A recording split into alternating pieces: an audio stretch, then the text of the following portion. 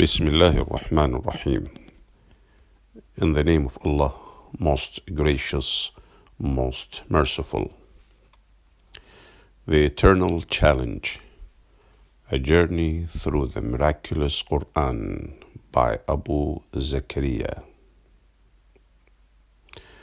Preface. The last century has witnessed a surge in literature about the Quran in many languages written by Muslims and non-Muslims alike. More often than not, such works focus on a single topic or are directed at a scholarly audience. So I decided to write this book because there was a need for a comprehensive and up-to-date work about the Quran for people of all faiths and none. I have avoided an academic style in order to make the book accessible to everyone. No prior knowledge of the Quran or Islam is needed to read this book. I want to give readers an insight into why the Quran has captivated the hearts and minds of over 1.5 billion Muslims around the world, including my own. Please note that it is not possible for one book to cover every nuance of the Quran, nor is it possible to address every contention. Such a scope would require volumes. I therefore encourage readers to reflect on the points this book raises and also undertake their own further research. My sincere hope is that this book will serve as a valuable companion for those setting out on the stimulating journey to discover the message of the Quran, a message that extends to everyone who is prepared to listen to what it has to say. We value any feedback that you might have. As such, we have set up an online research to provide updates to the book and also address any questions we receive from readers. You can visit www.onereason.org/eternal-challenge. Also, as this is the first book of its kind, there is a possibility of errors. If readers do happen to come across any errors, then we kindly request that you please notify us, Eternal Challenge, at onereason.org, so that they can be corrected in a future edition.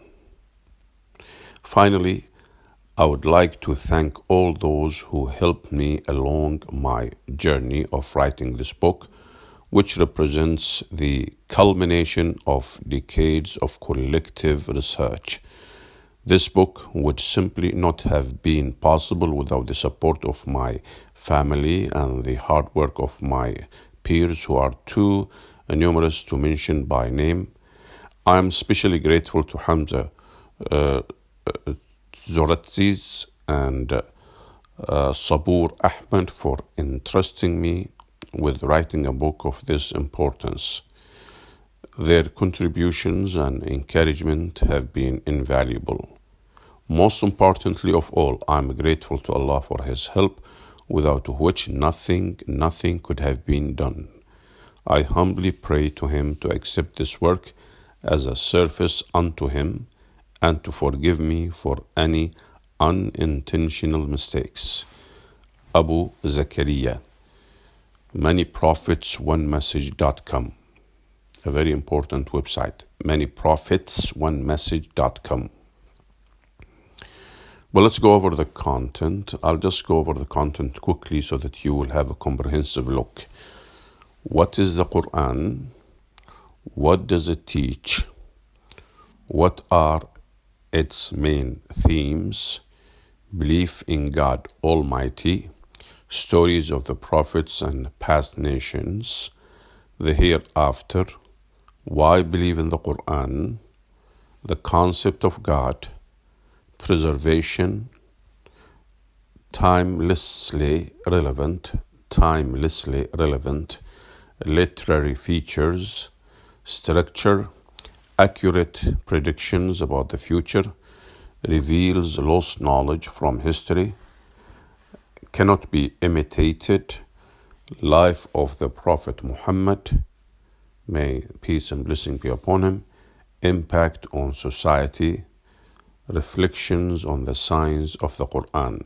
These are the topics that will be covered, in addition to who authored the Quran, some final thoughts, and of course, at the end of the book, there are references. Well, let's go over the topics or the content. Take topic by topic. First, what is the Quran? What is the Quran and how did it come about? Muslims believe that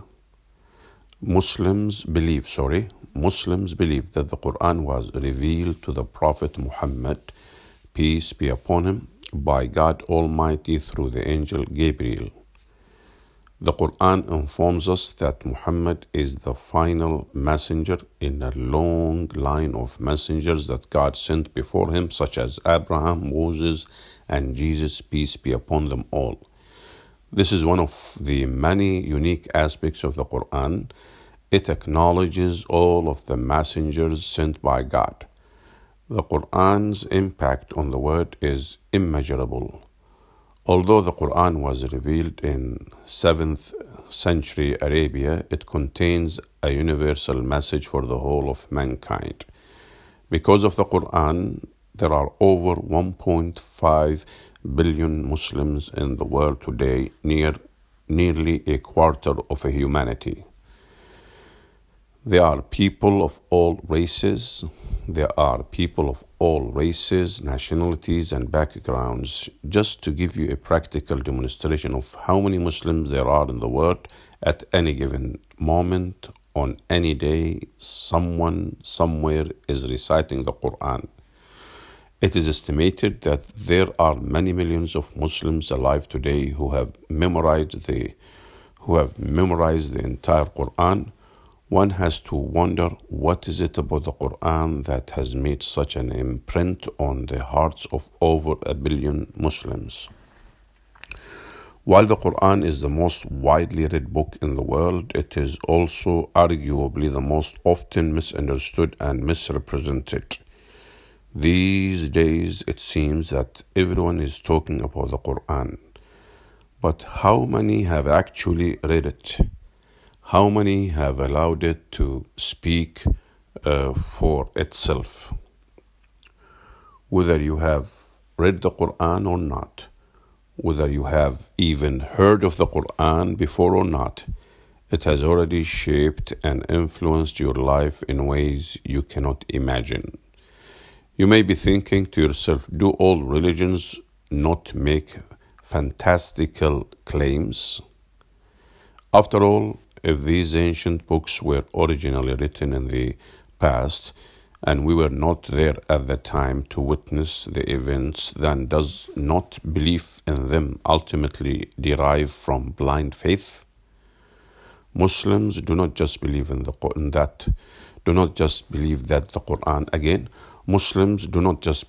Quran is from God based on a blind faith. The Quran is a living miracle, one that we can all experience for ourselves.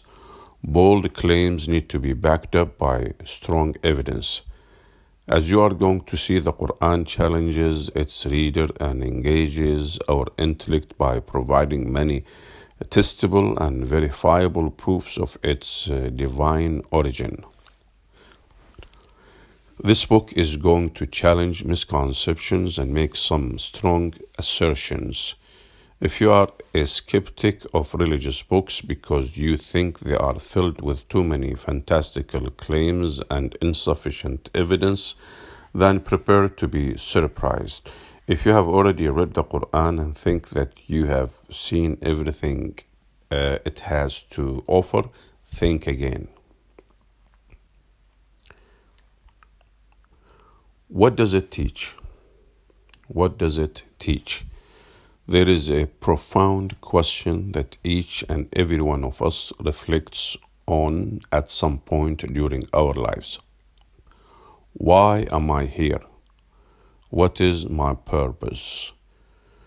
When we reflect upon our own existence, we will come to the realization that at some point in time we began to exist. Since we once did not exist and now we do, it follows that we must have had a beginning. In the light of this, the Quran puts forward a simple but powerful argument with regard to our origins. Or were they created by nothing? Or were they created by nothing? Or were they the creators of themselves? Or did they create the heavens and the earth? Rather, they are not certain. Quran chapter 52 verses 35 and 36. The Quran engages its audience by inviting us to ponder upon some rational, logical questions which we can use to arrive at a conclusion, not only about our origin, but also about the origin of everything that exists in the material world, in other words, the entire universe. There is an abundance of cosmological evidence that the universe had a beginning. This is the most predominant view among cosmologists. If we take these questions that the Quran poses and apply them to the universe, then there are three possibilities for its origin. 1. It was created from nothing. 2. It was self-created. 3. It has an external cause. The first possibility is that the universe was created from nothing. Can something really come from nothing? This is impossible. We know from our own personal experience of life as well as the laws of the universe that things do not just pop into existence out of nothing. Out of nothing, nothing comes. Out of nothing, nothing comes. This leads us to the next possibility. The universe was self-created. Can something create itself? This is a self-contradiction. Something creating itself requires its own pre-existence. Things cannot exist and not exist at the same time. That would be like saying that your mother gave birth to herself. Since something cannot come from nothing, and self-creation is absurd, then what is the alternative? There is one final possibility. The universe has an external cause. This is the best explanation for the origin of the universe and everything in it, including ourselves, because it is intuitive and concurs with natural law. Whatever begins to exist has a cause. One has to wonder, is the creative force behind the universe some random event or an intelligent mind? Universal human existence tells us that when we find things working according to systems and laws, something intelligent has made those systems and laws. Let us take an example of something most of us have and use on a regular basis. The mobile phone. Mobile phones are composed of a few basic elements such as plastic, glass, silicone, and some precious metals.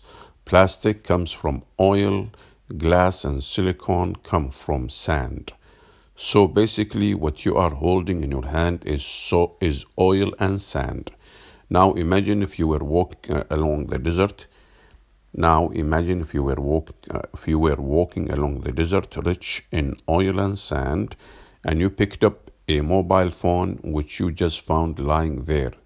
Would the thought ever enter your mind that this is the product of millions of years of random events? The wind blew, the sun shone, the rain fell. The wind blew, the sun shone, the rain fell. Lightning struck, the oil bubbled, the camel trod, and after millions and millions of years, the mobile phone formed itself. In reality, is there a chance that this could have randomly formed itself through natural processes? In reality, is there a chance that this mobile could have randomly formed itself through natural processes? However remotely possible, most of us would simply not accept this as a reasonable explanation. Why then would we accept such an explanation for our universe, which is significantly more complex than a mobile phone? When we observe the planets, solar systems, galaxies, stars, and everything else in the universe, we see that they are all highly ordered with intricate systems and laws in place. A good example is the incredible fine-tuning of the universe. Evidence shows that the constants of physics have been finely tuned to a degree impossible for human engineering to achieve, never mind a random event. One such example is the cosmological constant.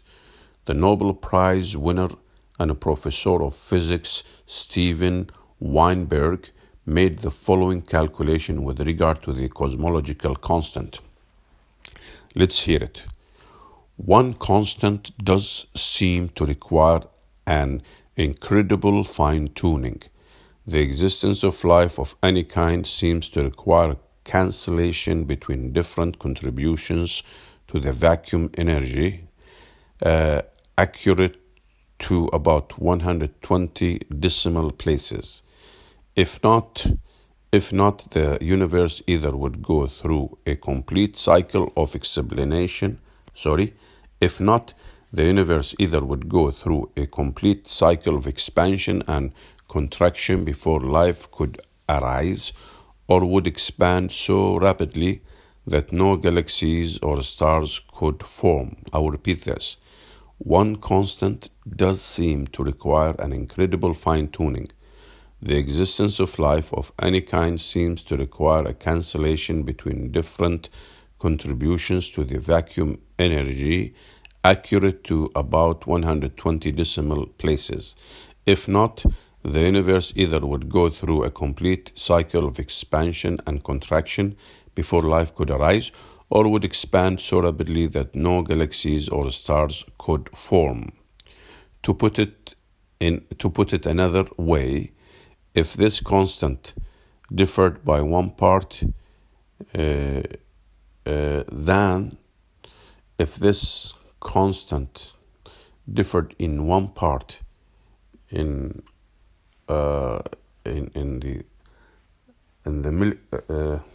then there would have been, to put it another way, if this constant differed by one part, then there would have been no chance for life in the universe. This degree of fine-tuning is difficult to imagine because such accuracy represents an incredibly sensitive balance. The following analogy should make it easier to visualize. Imagine if every grain of sand on earth from every beach and desert that exists was collected together and placed in a gigantic container. Now take just one of these grains, paint it red, and mix it back with the rest of the sand. Blindfold a friend and ask them to pick out the red grain. What are the odds that they will be successful? Yet, you would have to believe in such a feat to believe that the fine-tuning of the universe came about by chance. The cosmological constant is just one example. There are many others, including the ratio of electrons and protons, the ratio of electromagnetic force and gravity, and the mass density of the universe. These have similar degrees of fine-tuning. Together they form a delicately balanced system, virtually nothing of which can be altered without either preventing the universe from existing or making it unsuitable for any form of life to exist. This would be similar to painting one of those grains of sand blue, one green and one yellow, and picking them out in that order after the red grain. Is it not much more reasonable to conclude that the universe and life are a result of willful, intelligent design? Such fine-tuning throughout the laws of physics demonstrates the wisdom and power of the Creator of the universe. As the Quran tells us, He is the originator of the heavens and the earth. And when He decrees something, He says only, be, and it is. Chapter 2, verse 117. Now, having a creator is one thing, but how do we know we have a purpose? Everything in this universe has a purpose. Even simple things like a chair, a bowl, and even the book you are holding in your hands serve a purpose. Would it not be sad if we did not have a purpose? If we reflect and look at the world around us, we can easily come to the conclusion that we must have a purpose. Think about the vastness of our universe with all its billions of galaxies and trillions of planets. The Quran tells us that God did not create all this for no reason. We did not create the heavens and the earth and everything between them playfully. Quran chapter 21 verse 16. The sun gives us warmth, the clouds give us rain, the trees and animals gives us food. Since a lot of systems that God has put in place in our universe are to ensure our survival and well-being, then God must have a purpose in mind for us too. This is what the Quran tells us about this purpose.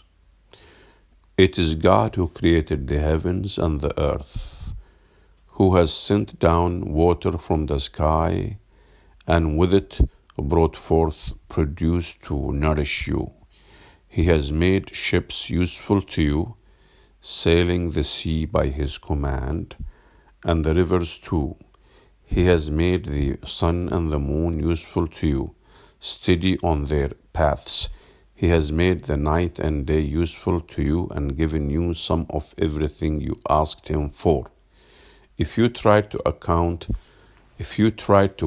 God's favors, you could never calculate them. Quran chapter 14 verses 32 to 34. So that nagging question comes up again. What is our purpose? Again, the Quran has the answer. I created jinn, spirits, and mankind only to worship me. Quran chapter 51 verse 56. Now, what do you understand about worship, or in Arabic, ibadah? Most will say prayer. This is correct. However, in the Quran, worship or is full servitude, and it is much more comprehensive than just praying. It includes all acts of obedience that are pleasing to our Creator. Even exercise and eating can be acts of worship if our intention is to stay healthy and strong. Why perform worship? Why perform worship? It is important to understand that our Creator does not need our worship. In fact, the Quran tells us that it is human beings who have a need to worship. We are more than just flesh and bone. We have a spiritual side that also needs nourishing. Many people are wealthy, materially speaking, but are unhappy with their lives because they neglect their spiritual well-being. In order for us to experience true peace, both our bodies and soul need to be in tune with our Creator. Truly, it is in the remembrance of God that hearts find peace. Chapter 13, verse 28. By endeavoring to make every aspect of our lives pleasing to our Creator, we will be in a state of constant remembrance of God, and our hearts will be at peace. This is a revolutionary way of thinking, but practically, if someone were to do this, a lot of their actions would not change. Crucially, however, the thought process behind their actions would, and they would find the inner peace so needed in today's society. Again, I will repeat that this is a revolutionary way of thinking, but practically, if someone were to do this, a lot of their actions would not change. Crucially, however, the thought process behind their actions would. The thought process behind their actions would, and they would find the inner peace so needed in today's society. So, a question rises: what is the best way to worship God? To help us consider this, let us again return to the example of mobile phones. Mobile phones are obviously not as sophisticated as human beings, but we share many things in common. We both have a lifespan, we both require energy to function correctly, and we both can be damaged if we are not properly taken care of. When mobile phones develop a problem, the first thing most people do is to refer to the instruction manual for the mobile phone. Why? Because it has been made to show us the best way of using it, and we rightly listen to the experts. The creator of the phone knows the best way to use that phone, and they have imparted their knowledge to us in the form of instructional manuals. Similarly, then, the Quran is like an instruction manual for humanity, as it came from the one who made us, God, our Creator, and He knows us better the one whom. And He knows us better than we know ourselves. Similarly, then, the Quran is like an instruction manual for humanity, as it came from the one who made us, God, our Creator, and He knows us better than we know ourselves. This is why His knowledge and His guidance for how we should live will always surpass any invented human philosophies and ways of life. Why would an all-powerful, all-wise being send us guidance? Why not just create us and leave us to our own devices? The Quran tells us that as well as having attributes of power and wisdom, our Creator is also the most forgiving and most loving. It is He who brings people to life and will restore them to life again, and He is the most forgiving, the most loving. Quran chapter 85 verses 13 and 14.